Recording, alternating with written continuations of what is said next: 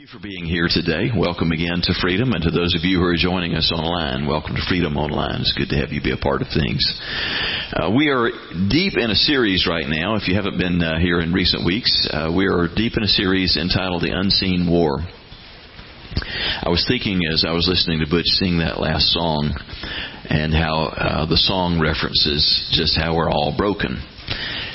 Sometimes we're really in touch with what's broken about us and how we got there. And other times, as Butch said, we don't know how we got broken. We just know we're broken. We just know how tangled up we are. And sometimes our brokenness demonstrates itself through destructive behavior, and sometimes we hide our brokenness pretty well, and we can cover it beautifully on a Sunday, because in here we can just smile and nod and shake hands and say that we're doing great, and hide the fact that we are just eaten up with fear or depression or anxiety or guilt or shame or something that's just beating us up and holding us back all the time. And I really do have a concern, a fear that we would as believers adopt a mindset that just only looks toward heaven for any hope.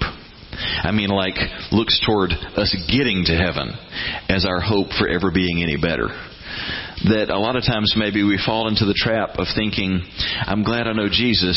He saved me so one day I can go to heaven and have a better life. And certainly life is going to be immeasurably better when we get to heaven. But that we would miss out on the realities of belonging to Jesus here and now. Jesus didn't arrive on earth and say, repent, so that one day you get to go be in the kingdom. He said, repent, change how you think, because the kingdom of God is at hand. It is here. It is arriving with me, and I want you to get in on that. And I think so many times we don't live like the kingdom has come. We live like, I'll try and make it through another day, another week with all of my junk and all the junk around me. But one day, Jesus will come back and life will be better. And I think so many times Jesus is saying, why don't you get on it now? I want you to have the good things now. I want to bring healing and deliverance and freedom in your life today. And that's what we want to get down to today and next week particularly. The things that you and I can do that really facilitate us moving into the presence of the Lord and experiencing His power to set us free from the things that have bound us and held us in really unhealthy places. I want you, as we begin today, to imagine something with me.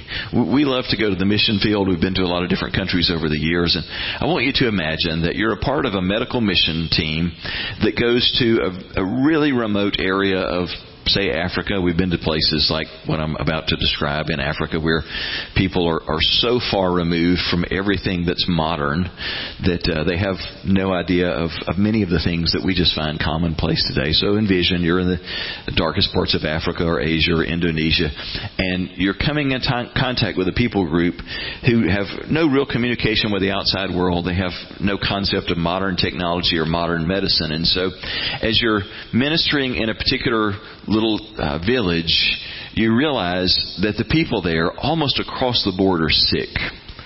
They're just eaten up with all kinds of preventable diseases. They're just full of parasites and bacteria and junk, primarily because of their way of life and because they don't know any better. And as you spend a little bit of time there, you look around and realize where a lot of this is coming from, that they're all drinking from a stagnant well that's just toxic. It is just full of growing bacteria and stuff. And every day when they drink that, they're just making themselves sicker. And as you spend a couple of days there, you watch what's going on and you realize they have no concept of germs, of bacteria and viruses and parasites. They don't have any idea what those things are. And so their health practices reflect that. They don't wash their hands before they eat. They don't wash their food before they eat. They don't cook their food thoroughly before they eat it. They're promiscuous and don't have any concept of any monogamous relationship or being safe in regard to intimacy. And so there are just all of these different practices that they're engaged in where they're making themselves sick. And so you realize we need to help these people, and we not only need to tell them the good news of Jesus, we need to help them feel better and be better. But in order to do that, we're going to have to address two different things.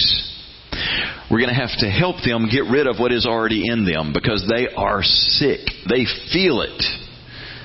And so we're going to have to treat them with medicine so that we defeat what already is in them making them sick. And that's sort of the easy part, is to get rid of that. But you realize that wouldn't really solve much, because if all we did is treat what is already in them making them sick, we would leave, and a short time after we leave, if we could check back in a few days, weeks, or months, we'd find that they're just as sick again, because the second problem is you've got to change your practices. You've got to close the door on some of these things that are bringing bad stuff into your life. And so you realize, I'm going to have to teach them about the 5 or 6 things that tend to open a door to keep making yourself sick. So you try and educate them about, you're going to have to boil your water before you drink it, or you're going to have to get it from a cleaner source. You're going to have to start washing your hands and washing your food and cooking your food, and you're going to have to stop just running off with any other man or any other woman you want to in the community, because you're making yourself sick when you do these things. And so if you do these 2 things, if you'll take the treatment that we've prescribed for you, we can get out of you what's in you now. And then if you'll adopt these practices, we'll keep you at a place that those things won't get to come back in you. Are you following me? Now that's all pretty simple and straightforward, isn't it? But can you imagine if you were that third world person listening to all of this, how bizarre and perplexing it would sound for the first time to hear that there are these things that we call them viruses and parasites and bacteria. Well, what are those? Well, you can't see them, but they're there, and if they get in you, they make you sick. That would seem strange, wouldn't it? What does it look like? Well, I don't know. I've never seen one myself. You've never seen it yourself, but you're telling me you're an authority on that. Yep, that's exactly what I'm telling you. And you're telling me this thing that you've never seen, that you know how to get rid of, and it's what's making me sick, and you can get rid of it, and you can keep it from coming back. That's exactly what I'm telling you. It would sound a little peculiar if you were that third world person who'd never heard of this thing I can't see, and yet it affects me in such a big way. We all understand that reality. That's just commonplace for us. I've told you again and again, because it's true, God will consistently show you a picture in the natural of an even more important reality of what takes place in the spiritual realm. And what I have just described for you is a picture in the natural of what we are having to right now embrace and deal with in the spiritual realm. Yeah, we have to deal with germs and bacteria and viruses, but those are small potatoes compared to the bigger invisible enemy that we have to deal with in the form of demons who are assigned to us, who seek to attach themselves to us and to make us sick, whether it's physically, emotionally, relationally, and keep us at a bad place for the rest of our lives. That's just reality. It's not some archaic way of thinking about life and problems and sickness. It is just reality. You can't read through the Gospels and Acts, the narrative parts of the New Testament, and believe them as truth and fail to come to the conclusion that dealing with the demonic is just an everyday part of the Christian experience. It is. You have to put on blinders to miss how this is just, it's like it's on every page. This is just a part of dealing with life. And so today and next week, here's what we're going to do. We're going to address the 2 parts of the problem that I just shared in the illustration about if you went to the mission field. We've got a problem, many of us do, of something that's inside of us or attached to us that's making us sick, and we've got to get rid of that. We're going to deal with that next week. How do you get that gone? But today we're going to deal with the other half of that. How do we close the doors so that when something is removed, it doesn't get to come back? One without the other isn't going to do any good. Now, a lot of people have experienced what we're going to talk about next week, but they have failed to do what we're going to press into today, and so they didn't get any lasting relief. They may not have gotten any relief at all, because if you don't do what we're going to talk about today, there's really no lasting help for you. And today's the part that's really easy to skip, to want to run past or overlook, because it forces us to deal with our issues. the issues that become an open door for the enemy to come into our lives. So I want you to, if you've got your Bibles, I want you to turn with me to Luke chapter 11. We're going to read a short little narrative of Jesus doing a little bit of deliverance ministry, and then a short teaching that Jesus gives concerning that, one of the clearest teachings that He ever gave on this subject. We're going to pick up in Luke 11, beginning in verse 14, where Dr. Luke says, "Now He," meaning Jesus, "was driving out a demon that was mute." It's interesting how He worded that. It wasn't that the demon couldn't speak. It was a demon that rendered the person it was attached to unable to speak. Which, by the way, when you get into a deliverance situation where you're pressing in, it's a very common tactic of the enemy. I've seen it multiple times where they'll just cause the person to not be able to speak at all. And so when the demon came out, the man who had been mute spoke, and the crowds were amazed. Apparently, he had had this demonic attachment for a long time, maybe for his entire life or some number of years, long enough that everybody knew the dude can't talk.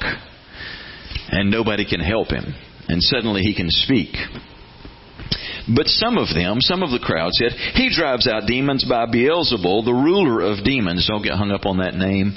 It's just, it is an archaic name for, it was used in different ways by different cultures. Some used it as a name for the devil, and some used it as they believed that it was one of the 7 ruling princes of the kingdom of darkness, which isn't a biblical concept either. But anyway, the bottom line is they were saying, you serve the devil, and that's why you have authority over demons. But the others, as a test, were demanding of him a sign from heaven. Some were basically saying, "That's a pretty good trick, but if you really are from God, then do some more tricks for us, and then we'll believe in you." Jesus was never into doing tricks. He was not out to do a dog and pony show. Verse 17, "Knowing their thoughts, Jesus told them, 'Every kingdom divided against itself is headed for destruction, and a house divided against itself falls. If Satan also is divided against himself, how will his kingdom stand? For you say that I drive out demons by Beelzebul, and if I drive out demons by Beelzebul, by whom do your sons drive them out? For this reason, they will be your judges.'" Jesus is just using a little simple logic here. He says, "How silly is this that you're accusing me of being from the devil because I run off the devil's minions?" He said, that doesn't make any sense at all. I mean, that would be a kingdom turning against itself and defeating itself. So what you're saying doesn't make any sense at all. And then he goes on a step further in verse 20 when he says, "If I drive out demons by the finger of God, then the kingdom of God has come upon you." It's a pretty strong word. Jesus is always talking kingdom, by the way. If Jesus opens his mouth, he's going to talk kingdom talk. And he says, let's just get clear about this. I'm not running off demons because I am a chief demon. That wouldn't make any sense. But you can see that miraculous stuff is happening. And if miraculous stuff is happening because demons have been sent packing, then you can be assured of this. The kingdom of God just showed up in your village. Good news. Good news. Verse 21. And here's where Jesus really does deliver the good news for the day. Good news for us here now. He says, "When a strong man, fully armed, guards his estate, guards his house, his possessions are secure." Now, let's be clear. He's using that as an analogy. He's not just talking about you keeping your house and your clothes and your money and your cars safe. No, he's talking about you being able to protect who you are and your family. And he's saying it is very possible for you to live in such a way that you are protected. But here's the other side of that same coin, verse 22.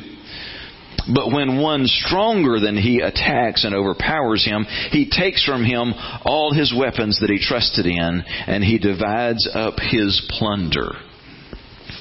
This is a picture of spiritual defeat.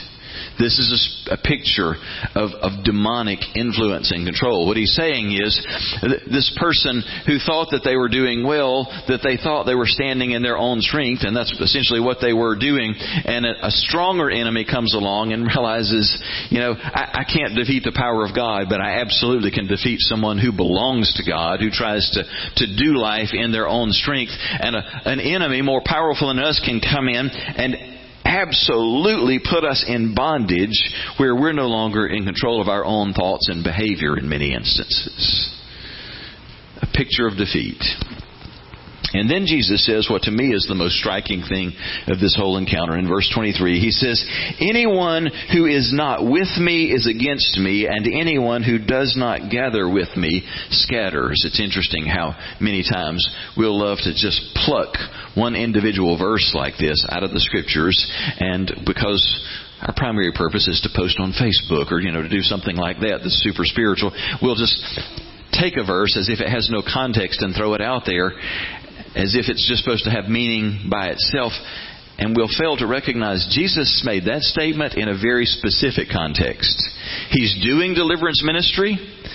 He's answering questions about how He does deliverance ministry, and the next words out of His mouth are going to be very clear explanation about deliverance ministry. And in that context, He says, let's get clear about this. You are either with me in what I'm doing here today, or you are against me. There is no middle ground. You don't get to be Switzerland. Switzerland loved to just stand by and say, we'll just watch and see whether the Axis or the Allies win, and then we'll be with them. You don't get to be Switzerland. You don't get to be neutral. Jesus says, you either join me in this work or you are against me. And we don't like that, do we? I know, we're not going to admit we don't like that. But most of the folks I've been in church with all of my life don't like that. You know how I know that? Because we don't like talking about demons. We don't like talking about deliverance ministry. It sounds messy. It sounds messy because it is. At times, it's just downright gross. I wish we got to skip this. There are a lot of things in life that are gross. When you're raising kids, changing diapers is gross. Well, that doesn't give you a pass on it. I had my grandkids day before yesterday. It's been a while since I've changed a poopy diaper. Oh, it's gross. But I didn't get to just take a pass on it because it was unpleasant. It wasn't going to go away because I didn't like it. And it's the same way when we're dealing with these issues. There are lots of Christians who want to go, I'll just be glad when this series is over. I don't like talking about this stuff. Well, I don't just get a blessing preaching about it.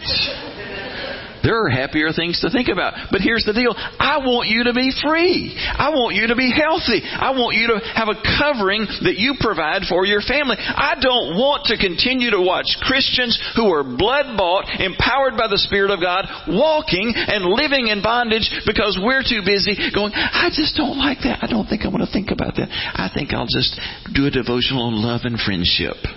Well, good luck getting free just doing devotions on love and friendship. It won't get you there. Jesus said, I'm sorry, but you've got to understand, I have a kingdom agenda. My kingdom has arrived on earth. It has a tiny beachhead. It is in Palestine in the 1st century.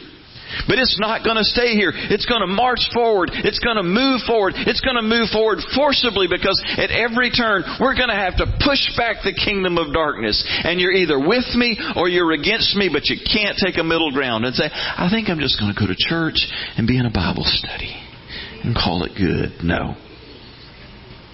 This is a conflict. There is an enemy who hates you, and he's not randomly just, waiting for Halloween so he can pop out from behind a bush and go, boo! Hope I scared you. He's wicked. He's powerful. He's massive in number. And they have an organized plan for your destruction. But you don't have to live in fear of or in bondage to them. And so now Jesus goes on. And He says, when an unclean spirit, that is a demonic spirit, comes out of a person, it roams through waterless places looking for rest and not finding rest. It then says, I'll go back to the house that I came from. He doesn't mean literally a house. He's talking about going back to a host. It was cast out of a person. It's going to want to come back to that person. Boy, just that statement alone begs all kinds of questions. It goes through waterless regions looking for rest, and it knows it can't find rest. Why? Because in the kingdom of darkness, there's a hierarchy, there are assignments, And that kingdom is run through tyranny and cruelty, and they know they had better fulfill what their assignment is. And when they have been cast out of the person that they were assigned to oppress and attack and pull down, there's no rest for them. They long to get back and do what they were told to do because they know they're going to suffer if they don't. And so what do they do when they've been cast out? After a time, they try and come back. In verse 25, returning, it finds the house swept and put in order. And then it goes and it brings 7 other spirits more evil than itself, and they enter and they settle down there. And as a result, that person's last condition is worse than the first. Interesting picture. The enemy's going to come back and he's going to look to see if the door's still open, and he's going to bring reinforcements. Interesting wording. And if he finds that there's still an open door, a legal right to come back in, he's going to bring reinforcements. And what's the first thing he's going to do? They're just going to settle in.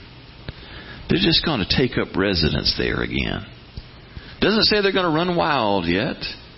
They're just going to get back in place and wait for the right time. And when it's all finished, when it's all said and done, they will take that person to a worse place than they've ever been before. And I would say to you this morning, every person in the room, listening and watching online, every person has watched the reality Jesus just described many times over. You've seen this happen. A person who has had an ongoing problem, and for a while they thought they could manage it. I've just got a little bit of an alcohol issue. I've just got a little thing of needing pills. I've just got a little too much sex drive. I just enjoy looking at stuff on the computer or having these flirtatious relationships with somebody other than my spouse. And for a while, we convince ourselves that it's an issue that we can control right up until that day that you hit rock bottom. Or maybe you're not at rock bottom yet. You just get in deep trouble. Your drinking or your pills get you to the point that you lose your job as a result. Or your flirtatious behavior goes beyond flirting, and then you get caught in an affair, and suddenly you realize you're about to lose your spouse and your kids. You get busted with your little, closet porn thing, and suddenly it's all out in the open, and you realize, I may lose my family over this thing. And in that aha moment, or 100 others like it, that's the moment that we go, oh no, I think I do have a problem. I think I'll run to the church. I'll get some help. John, Sally, what time does Celebrate Recovery meet? I think I need to get a dose of that. And we'll run for help. And if we're fortunate enough, somebody really does begin to speak truth and helps us to realize the nature of the problem and that there's probably a spiritual component. And turns out there is, because when I begin to get a little honest, I realize I don't even have control of my own behavior, what I'm thinking and what I'm doing. I'm not even really in control of that. And so somebody begins to pray for me and over me and take authority, and suddenly something is gone and I feel different. I feel clean. I feel free for the first time. And it's, whoa, praise Jesus. I've defeated this. I'm all better now. I'm going to come to Celebrate Recovery a few times, though, just to let y'all know how good I'm doing. I'm not going to work those steps or anything because I don't really need them now. See, I don't even have that temptation anymore. I don't need it, but I'm going to come to your meetings because I just want you to know how good I'm doing. I'm going to come to church on Sunday morning and just give praise to Jesus because I'm free now. But I don't actually take the steps of beginning to press in on a daily basis into a personal relationship with Christ. I don't actually get a sponsor. I don't work the steps and work a biblical plan for dealing with my stuff. I don't begin to engage daily in spiritual warfare prayer, protecting myself and my family. But I'm just doing so good. I'm free. I don't even feel tempted by that stuff anymore. And I just rock right on, never recognizing the day that the enemy silently came back and said, well, yippee. The house is all clean and back in order. Now I've just got myself a church-going target. A target that goes to Celebrate Recovery. the victory will be that much sweeter. They go to Freedom Church. It's in the name that they're free. And the enemy comes back with reinforcements, and he just settles right back in. Lets you think you are just doing great on top of the world until that day that you are most vulnerable, and suddenly the wheels come off. And sometimes that comes in the form of the same old behavior that you were into before, and you just totally fall off the wagon in that regard. But here's the real shocker.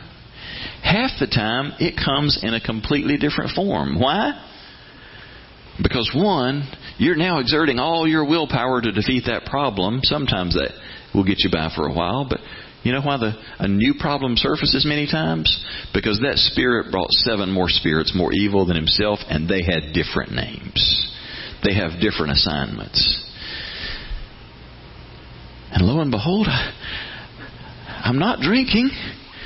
I'm not even tempted by that anymore. But boy, lust is suddenly an overwhelming issue. Anger suddenly is out of control. And I didn't even have a temper problem before. Suddenly there are new problems that arise. And my life is a bigger wreck than it was before I ever got set free. How did I get here? I'll tell you how we got there. We got there because somebody else did for us the beautiful thing of getting out of us what was in us or what was attached to us, but we didn't press in and connect with Christ on a daily basis and close the doors and deal with the enemy on a daily basis. And the condition at the end was worse than it was in the beginning. Now, you don't have to be afraid of what I'm talking about, because nobody here has to go down that road. Jesus spoke these words not to be a discouragement, but to just say, this is the reality of what will happen if you don't embrace what I'm teaching you to do. So I want to just very quickly mention to you 3 basic truths from this teaching, and then get down to the business of identifying the doors that need to be closed and how we do it. The first truth is this: deliverance ministry is a fundamental work in the kingdom of God. It is a foundational issue, and we've got to practice it. In verse 20, Jesus said, if I'm casting out demons by the power of God, then the kingdom of God has arrived among you. Where the kingdom of God comes, deliverance ministry has to come with it. Jesus, as he's about to depart the disciples and return to heaven, says in Mark 16:17, these miraculous signs will accompany those who believe. First of all, they will cast out demons in my name. Now, he had other things to say, a short list, but it's just interesting that when he said, you want to know what you can expect and look for in the life of somebody who becomes a child of God, they are going to cast out demons in my name. Isn't that an interesting place for Jesus to start? I know none of us are fired up at this point right now. We're just kind of going, where is this going? It's going where you think it's going. We've all got to embrace this as a fundamental part of our life and our ministry. We are in the middle of a conflict between 2 kingdoms. And if you're a part of the kingdom of light, the kingdom of God, you've got to be engaged in getting rid of the enemy. Second truth, it is possible to live in such a way that we avoid demonic control or attachment. Somebody say, amen. Jesus said, when a strong man with many weapons guards his own house, the things in his house are safe. That's the beauty of what we're talking about. You put into practice what we'll talk about today and next week, you can ensure that you live in a secure place and that you do everything possible to keep your family in a secure place, those under your spiritual authority. John said in 1 John 5:18, we know that God's children do not make a practice of sinning, for God's Son holds them securely, and the evil one cannot touch them. Now, it'd be easy to read that and go, well, wait a minute, doesn't that mean we don't have to worry about demons? And no, it doesn't. Because we don't consistently live out the first part of that passage. The more we learn to walk in obedience, the more we keep the doors closed and the enemy can't get to us. But because of what you'll see today are the major open doors that we create, we do have to deal with the enemy. When we learn to walk in obedience and we learn to close these doors, the enemy's not going to be able to come in and create strongholds. The third truth is this: demons are always looking for lives that are vulnerable to attack or attachment. The story that Jesus told at the end, that's what it's about. The enemy has assignments. He's always looking for an opportunity to get back into our lives, into our family, to gain influence. So, what I want to do in the last few minutes that we've got together today is this. I want to share with you the 5 most common entry points for the enemy to come into our lives so that we can now take the steps to close all of those doors. These are not the only ones, but these are the big 5. So, first of all, if you want to follow along in your outline, the first one is truly the number one that Christians will leave as an open door for the enemy, and that is through unforgiveness or lingering anger. Of all the things that will trip us up, this will do it for more people than anything else. We get hurt, we get done wrong, and we won't let it go, and we won't forgive, and that is a legal right for the enemy to come in and set up camp. Paul said in Ephesians 4, don't sin by letting anger control you. Don't let the sun go down while you're still angry, for anger gives a foothold to the devil. Let me say that again. Anger gives a foothold to the devil, and the devil wants to turn a foothold into a stronghold. It's not a sin to get mad. Jesus got mad lots of times, especially when he was around religious people. They ticked him off. They did. I mean, he got mad a bunch. But it was righteous anger, and he didn't carry it around as smoldering resentment and bitterness. He would deal with it. He would appropriately give voice to it and deal with the issues. Paul goes on to say in that same chapter, get rid of all bitterness, rage, anger, harsh words, and slander. But they don't deserve to be forgiven. Doesn't have anything to do with what they deserve. Do you want to be free? Do you want to be protected? Second most common entry point is through lingering personal unconfessed sin. This is the obvious one. Does this mean that every time I sin, a demon comes in my life? No, it doesn't mean that. But it does mean while I have unconfessed sin in my life, there's a door or window or something, there's an opening for the enemy to access. And so I want to be quick to make sure that I keep short accounts with God. Any lifestyle issue that we've just made an excuse for ourselves, this is just how I am, well, that just becomes a continuous open door for us. Number 3, through generational curses, demons pass down from one generation to the next. We hate talking about this. We hate thinking about it because it's so unfair. But understand, evil isn't interested in fair. Evil just wants to exploit every opportunity available to it. And this, within the way that God has established order in the world, this is a legal right. Now understand, there are two sides to what God has established here. You have the power to bless the generations that come after you. There are so many things that they can inherit from you that will just bring nothing but blessing because of a heritage of faith. God ties us together. Eastern minds get this. Western minds like ours, we struggle with this because we think in terms of rugged individuality. My life is all about me and the choices that I make. We want to think it's that way, and it's not. You belong to a community. You belong to a family. You belong with lots of other people, and you experience the good and bad that goes with that. And we don't want to think that's the case. We want to think my life is what I make of it. Only a fraction of it is. So much of what you experience is because of who you are connected with. And your family, your ancestral line, and those who come after you are a big part of what you experience, for good or for bad.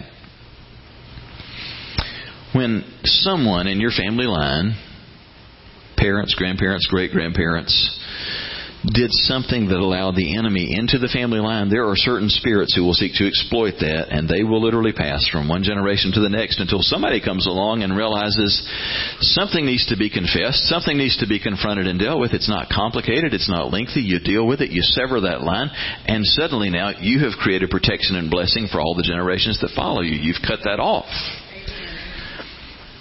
But first you've got to realize, I may have been on the receiving end of that. And you may never know what the entry point was. It doesn't really matter most of the time. But you may have to address that issue. It's a biblical concept for us to confess the sins of our ancestors. Nehemiah models this for us. Daniel models this for us. Confessing not just our sins, but the sins of those who go before us. It's not something you do on a daily or weekly basis, but there's a point in time where we need to be willing to do that and remove any spiritual linking, any rights that the enemy has, any claims against us and our family line, and just declare in Jesus' name, the sins of my ancestors are under the blood. We trust Christ's work on the cross of Calvary to provide forgiveness, and now we stand under that, and those sins are atoned for. So we now remove that right and command those spirits they have to leave. So generational curses become a part of the equation. Understanding that the sin of one generation truly can uncover the next and the next. Several different passages speak to this, but it's really what explains what the Scriptures are referring to in places like Numbers 14:18, where it says, "The Lord is slow to anger and filled with unfailing love, forgiving every kind of sin and rebellion, but He does not excuse the guilty. He lays the sins of the parents upon their children. The entire family is affected, even the children in the third and fourth generations." Now again, if you just read that out of context, if you didn't know anything about God, it'd be easy to come to the conclusion, He's a cruel guy. He'll take one person's failures and say, yeah, I'm going to find their kids and their grandkids and their great-grandkids, and I'm going to make them miserable for what this one person did. That is not the God of Scripture. Absolutely it is not.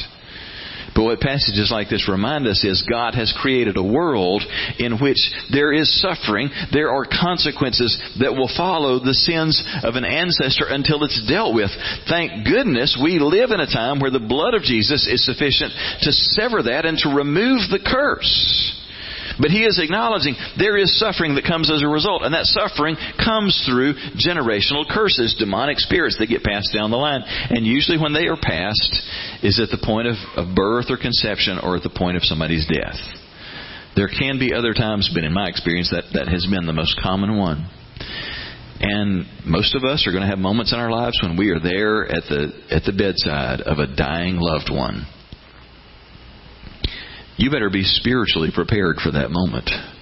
Because if there's a spiritual attachment there, that demon doesn't go to the grave with that person. They have a new assignment the moment that person breathes their last. And they are hoping that a generational curse is in place, that they get to just go, I have a new home. I have a new assignment. Number 4. Through unhealthy soul ties, often operating as a result of trauma, abuse, rejection, or sexual involvement. I don't have a lot of time to unpack this, and if I did, you probably wouldn't be a whole lot clearer on it because it is the most vague of the 5 that I'll mention to you, but understand it's just very real. Understand that you are more than a body, you are more than a mind. You reflect the Trinity that is the God that we know. One God who is Father, Son, and Holy Spirit. You are body, soul, and spirit. When you connect with another person, you don't just relate to them in a physical way. You can relate emotionally. You actually can make a deep spiritual connection to a person. It's what Jesus is talking about when He quotes Genesis and says, "For this reason shall a man leave his father and mother and be united to his wife, and the two become one." He's not just talking about physical union. He is talking about this deeply spiritual thing that happens between a man and a woman. In Hebrew, in the Old Testament, the word that is used for what happens when a man and a woman come together is the same word that's used for intimate worship between a man or woman and God. A deep spiritual connection. Humans are capable of a connection that is beyond just, hi, how are you doing? I know you in a natural way. Where there is a deep connection. And that connection actually becomes a connection that allows for blessing, but it also allows for a spiritual curse to be passed along. Now, the fastest way to get in on the bad side of that is through physical union with somebody else. God intended for that to be shared only in a marriage, and that way that thing is protected, and you're opening yourself up only to another believer. But it's guaranteed. You sleep around, you've got all kinds of doggy doors for the enemy to come through in your life because you've created a soul tie to all these other men or women that you've ever been with. And you've got to go back now and sever those. You've got to name them. You've got to confess them and put them under the blood and declare that that's revoked and removed in order for that to be freed up. Otherwise, you've got spirits that come and go in your life that you're going, I don't even know why. At times I'm doing good, and at other times I'm just in a bad place. I can tell you why. It's like a little doggy door in your house. They just come and go. There is no lock on that door, because there's a soul tie. It can happen through sexual acting out, but it also can be the result of deep ties that we share with people, particularly people who may have traumatized us along the way or hurt us deeply. Those have to be removed and revoked. It's not a complicated thing. Fifth and finally, the last doorway I mentioned comes through dabbling with the occult. It's disturbing to realize how many church-going Christians at some point along the way have played around with this. Tarot cards, fortune-telling, seances, Ouija boards, channeling. You know the list. All the different ways that we just want to just play around with that. See if there's anything to it. See if you can learn anything from it. But it didn't hurt anything because I didn't really believe in it. The enemy loves for us to feel like that. He doesn't care whether you believe in it. In fact, he loves for you not to believe in it, because then you think, well, it can't do any harm. The moment we dabble in that, we take ourselves out from under God's covering, and we have now given a legal right to the enemy. And you may say, well, it was 20 years ago when I ever did that.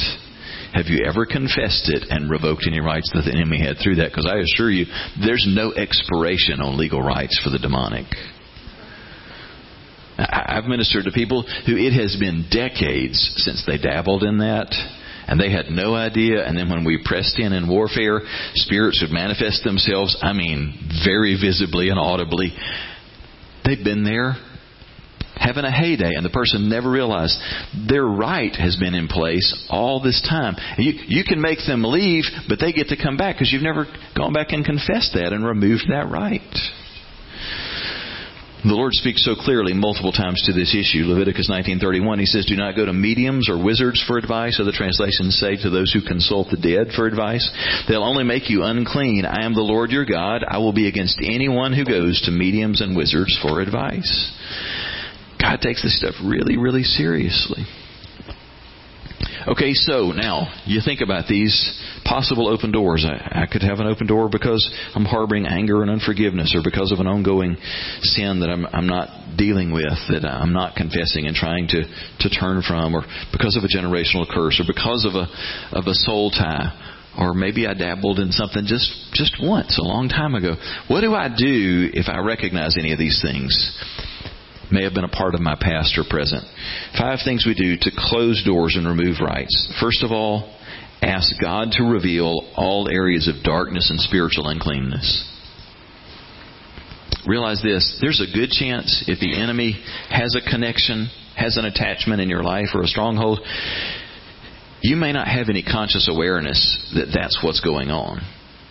You just may feel pain or anxiety or stress or see your own acting out, but have no awareness of the enemy. You may not be aware of stuff in your own heart. Jeremiah 17:9 says, the human heart's the most deceitful of all things and desperately wicked. Who really knows how bad it is? So we just need God to show us. Or I need to show you if I've got unconfessed sin. I need you to show me if I have attachments that need to be broken in my life. Pray the prayer of David in Psalm 139. God, examine me and know my heart. Test me and know my anxious thoughts. See if there's any bad thing in me. You may need to press in on that for a season, just asking God to give you clarity. Number 2, it goes right with that. Confess and repent of your sins and receive God's forgiveness. This doesn't mean you suddenly lead a perfect life. It just means we're going to stay current with God. When we realize somewhere that we're screwing up, that we don't just go, oh, well, the grace of God will cover that. That's just how I'm going to be. And here's where the rubber meets the road, and probably most of us get uncomfortable with some issue. We don't get to write ourselves an excuse for anything just because it's our pet thing that we like to do. For the person who just says, well, yeah, I do love to do the bounce on women every time I see them and undress them with my eyes. But God just knows. He's the one that put that in me. So we just give ourselves an excuse to think lustful thoughts. Yep. If you do that, you just open yourself up constantly to the enemy. Yes, I like to talk about people, but I mean, everybody's got something that they do. You just wrote yourself an excuse for gossip. You're keeping yourself open to the enemy. It doesn't mean you'll never gossip again, but it means you call it what it is, you acknowledge it, and you ask God for grace. Oh, Lord, I just realized I said something about somebody that was to tear them down behind their back, and I know that's wrong. I confess it. God, please help me not to do that again. Amen. I know I've got a potty mouth. I know I shouldn't talk like that. Isn't it amazing how American Christians will confess our sins before we commit them? I know I ought not to, but it's just who I am. I just like to use those little words. God understands and He forgives me. Yes, He does forgive when we confess it. But we keep a door open to the enemy until we seek to begin to turn from it and repent of it, whatever it is. So in the line of confessing and repenting, bear in mind, for most of us, there needs to be a point in time where we confess and renounce ancestral sins so that any generational curse is removed. Where we need to confess, renounce, and sever any unhealthy soul ties. It's not complicated, but we've got to take the time to do that. We've got to be willing, if we've ever engaged, to confess and repent of any dabbling in the occult so those rights are removed. It may mean that you have to, as a part of your healing, that you may need to find another believer who you can really trust that you'll confess your issue to as a part of experiencing healing and deliverance. But confession and repentance. And now the last three that I'll mention all come under the heading of forgiveness. I said unforgiveness is the biggest doorway. There are three aspects of getting past unforgiveness. The first one is this. You've got to be willing to forgive those who've hurt you. That's the obvious one. You can't wait until they deserve it. You've just got to release them into the hands of God. What does that even mean, by the way, to forgive somebody who doesn't deserve to be forgiven? What if they're not sorry? Everything in you wants to not forgive, doesn't it, when they're not sorry? It's like, well, God doesn't forgive me unless I'm sorry, does He? Here's the thing. Forgiveness doesn't mean the other person doesn't answer for what they've done. It doesn't mean that you can't confront them. It doesn't mean that the issue can't be dealt with. It means I entrust them into God's hands so that if there's punishment that's needed, God gets to punish. God is the just judge, and I trust Him to be God. And I let go of that. So what's my part in that? It means I don't get to keep replaying the tapes so that I stay a little fueled up and fired up about it. I remember what you did, and I'm not going to let it go. And in my mind, I'm going to wait for the opportunity to hurt you, even if it just means by me not ever calling you or ever talking to you. I'm going to be passive-aggressive in inflicting my pain on you. It's that same old thing. It's me taking a little dose of poison every day trying to make you sick by me taking poison. That's what anger and unforgiveness are. Me taking poison and thinking it's going to hurt you. So we begin by forgiving others, but the next piece, you've got to choose to forgive yourself. And in my experience ministering with people, even in my own life, it's easier to forgive others than it is to forgive yourself, isn't it? This may be the toughest thing we deal with today. Remember, we're trying to remove legal rights of the enemy. Any form of unforgiveness is a legal right for the enemy to be attached. And we don't think in those terms when it comes to the demonic and their influence. If you cannot forgive yourself, you keep yourself open to demonic influence and attack. I know that there are people here today, people watching and listening, who have not forgiven yourselves for what you've done. You feel like your sin is bigger and uglier and more unforgivable than the people around you. You just don't understand. I killed my baby before it was born. I cheated on the person who loves me most. I'm the reason my marriage ended. I'm the one who did this, did this, did this. I don't deserve to be forgiven. Praise God. It's not about what you deserve. It is about a good, perfect God looking at us and saying, I understand and I love you and I completely erase the slate. We're not playing pretend. There are some people here today, you need to hear this from the Lord. It is God speaking to you today, declaring, I forgive you. You must let go and forgive yourself. Some people who think, but I need to punish myself. I need to be punished for what I've done so that I won't do it again. That is a lie from the pits of hell. Revelation says it's the devil, the accuser of the brethren, who accuses us day and night, who says you don't deserve to be forgiven. God is your Father, and a father is grieved when his children suffer. When we inflict pain on ourselves because we won't forgive ourselves, we're just harming us and the people closest to us, and we're keeping our lives open to the attacks of the enemy. And then the fifth and final piece, the fifth and final step that we take is, for some of us, you've got to be willing to forgive God. That almost sounds jacked up just saying it, doesn't it? But yes, you've got to be willing to forgive God. Well, God's perfect. God never messes up. How could you need to forgive God? I'm just saying in practical terms, with what some have been through, and you prayed for God to not let it turn out that way. You prayed for God to take it away. You prayed for God to heal it. You prayed for God to spare your loved one all of this suffering. You prayed for this to be resolved. You know God has the power to do it, and He didn't do it. And so either He doesn't care, or He's unkind, or He just doesn't like you. Those are the kinds of conclusions that we come to. And so we harbor something in our hearts toward God. I don't appreciate it. He could have intervened. He could have fixed this situation, and He didn't do it, and I don't get why. And so we have unforgiveness toward God. And we have to be willing to get to a place of saying, I don't understand why. I know He could have, and for some reason He didn't. And we've got to be willing to say, God, I don't understand, but I choose to let it go. I choose to believe and trust that You are good, and that You love me, and that You love the people that I care about. And I let go of that thing that I've held against You. It's not always easy, is it? A lot of what we just talked about isn't easy, but it's worth it. Do you want to be free? Do you want to walk in freedom and with real healing? I'm telling you, some of the things that we've touched on today is going to be tempting to go, I don't want to deal with that right now. Do you want to be free from what has tormented you the most in your life? Then realize there is likely a connection between your greatest suffering and the thing that you least want to have to deal with today that you just heard about.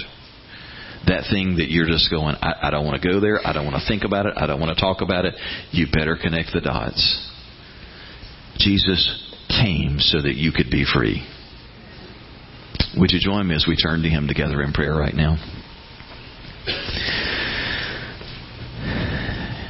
Lord Jesus, thank You that You are so good. There's so much we don't understand about life and what happens, and sometimes it really gets confusing to understand how a good God could be in control, and yet life seems so crazy. But we do know You are good, that You love us and You work for our good. And today we turn to You. We realize that there's no help or hope for us apart from You. And so we ask You today to come and to fill our lives with Your goodness and Your presence. Hi. Thanks so much for taking time to tune in and listen to the message today through Freedom Online. We would love the opportunity to meet you personally anytime that you're in our area.